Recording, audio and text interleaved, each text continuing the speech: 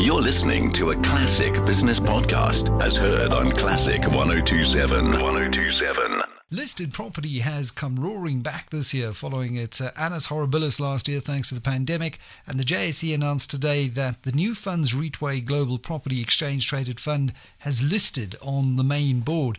Now, the new fund's Reitway Global Property ETF is giving local investors exposure to listed property stocks in the Americas, Asia Pacific, Europe and the Middle East. To find out more, I'm joined now by Gareth Elston, CIO of Reitway Global.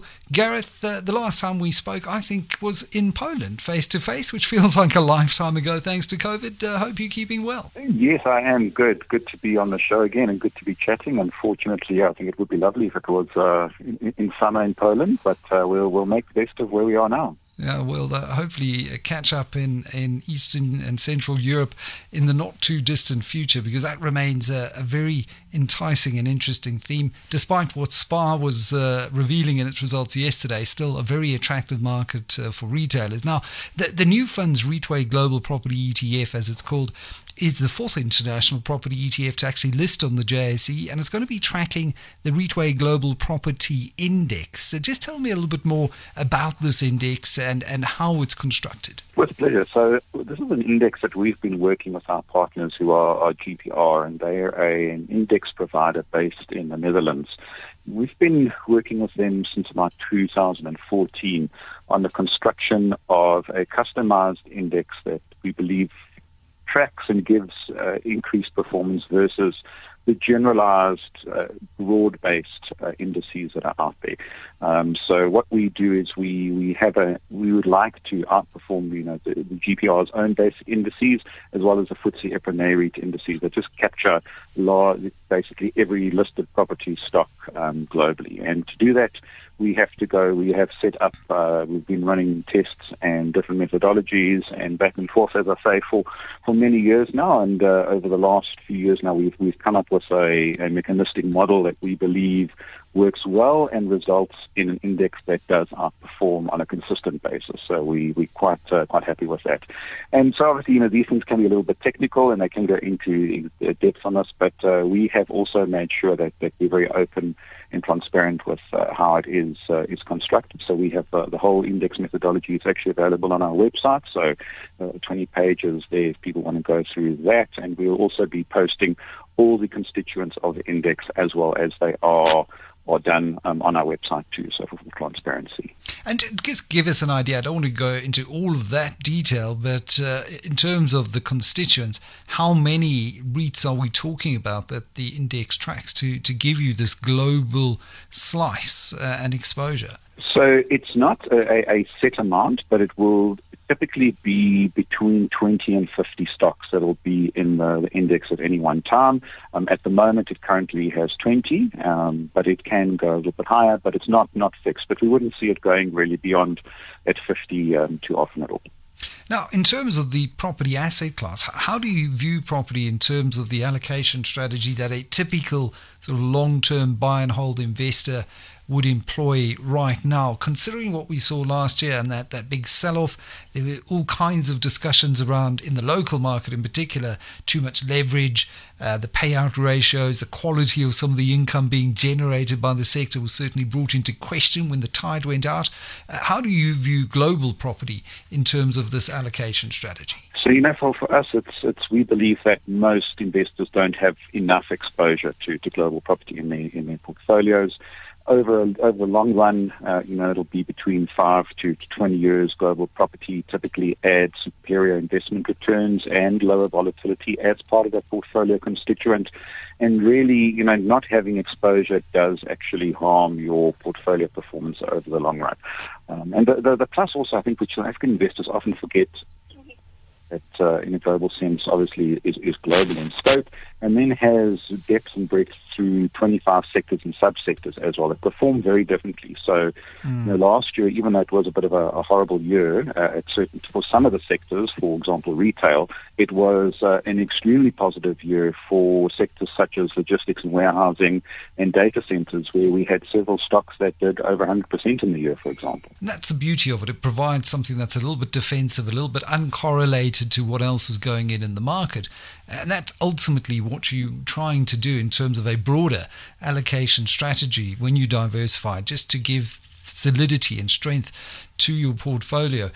We are in an environment currently, Gareth, and I'm sure this is a big talking point amongst property analysts at the moment, where the big fear and concern is rising inflation in the US and potentially elsewhere around the world in the wake of the pandemic and all of the spending, all of the stimulus, and whether or not rising bond yields will potentially hurt global property returns. Where do you sit on this? So we the main thing to remember is that people erroneously assume that property is a bond proxy, and it really isn't. It's its own asset class. It's very different. It's a business that operates in the real economy. So it's not a bond proxy. It's not a bond. It doesn't work that way. We have data, going back to about 1975. We're looking at how listed real estate works versus bonds, as well as versus the general equity classes. So what we do find is that typically people do panic at times when yields are moving up and listed property underperforms for a short period. And then what happens is, looking at about 180 days to a year post that, it typically comes back, quite often actually takes back all that underperformance and then goes beyond that and outperforms on general equities.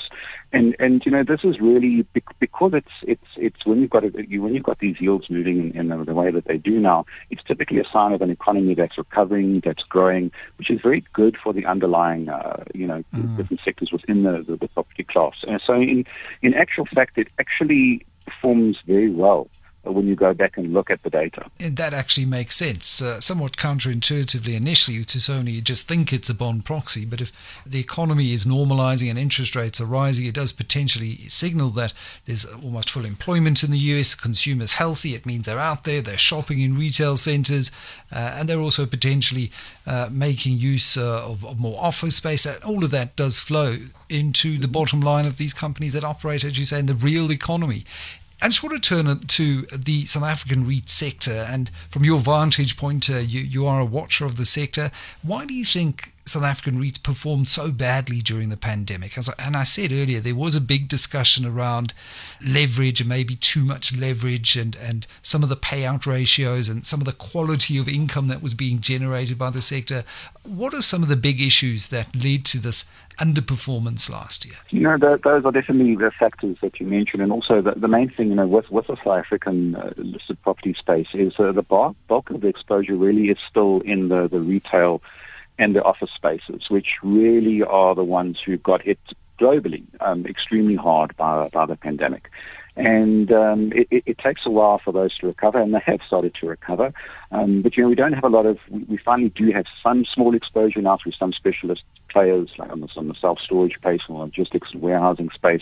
But in general, our market is still very concentrated in the traditional sectors as such, which really were the spaces that you did not want to be, and they're very linked to growth in the real economy. The balance sheets of most of our best-in-class REITs were not as bad as I think people might have assumed.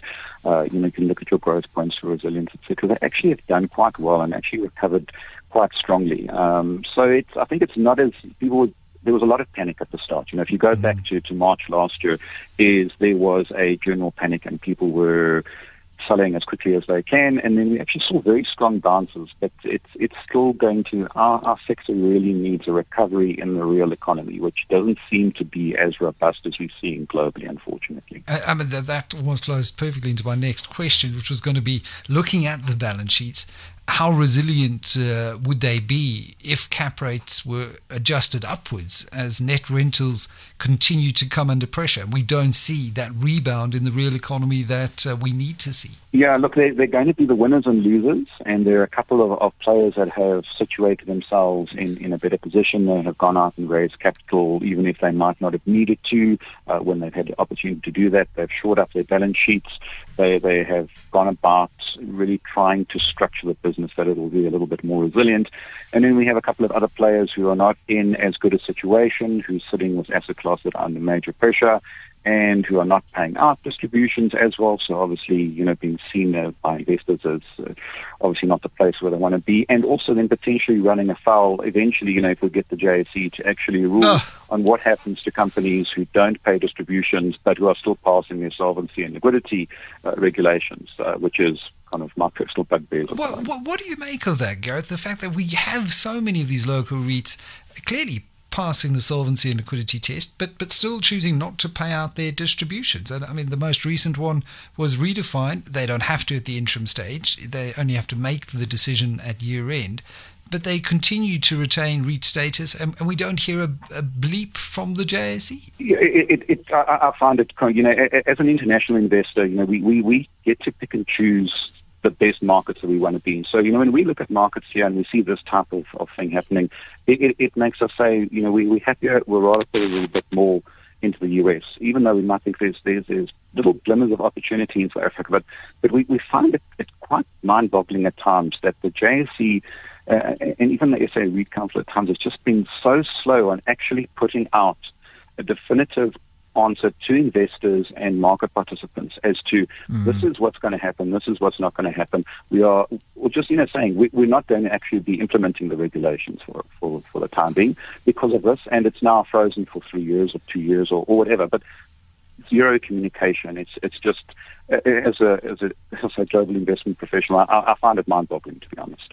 That is, the bottom line, we have to provide a market that is up there with the best in the world. And the communication at this point has certainly been very third world, to put it bluntly.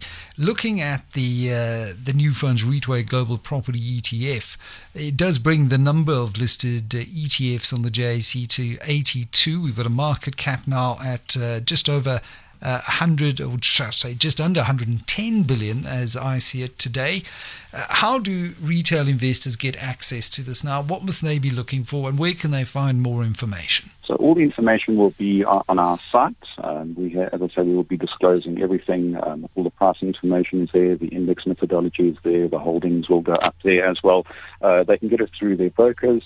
It's got a very competitive price as well. We believe we have a price of 60 basis points plus VAT, which we believe is very competitive for a customized index. So it's not just a basic index that just takes what there is and give it. So there's been a lot of work and intellectual property that we've put into this. So in that regard, we think it's actually a very cost-effective view. And also because the aim is, we active managers, we want to provide alpha. So even when we're providing a passive type mechanistic product, we still want it to be able to outperform the general indices, especially after fees, because otherwise what are investors getting?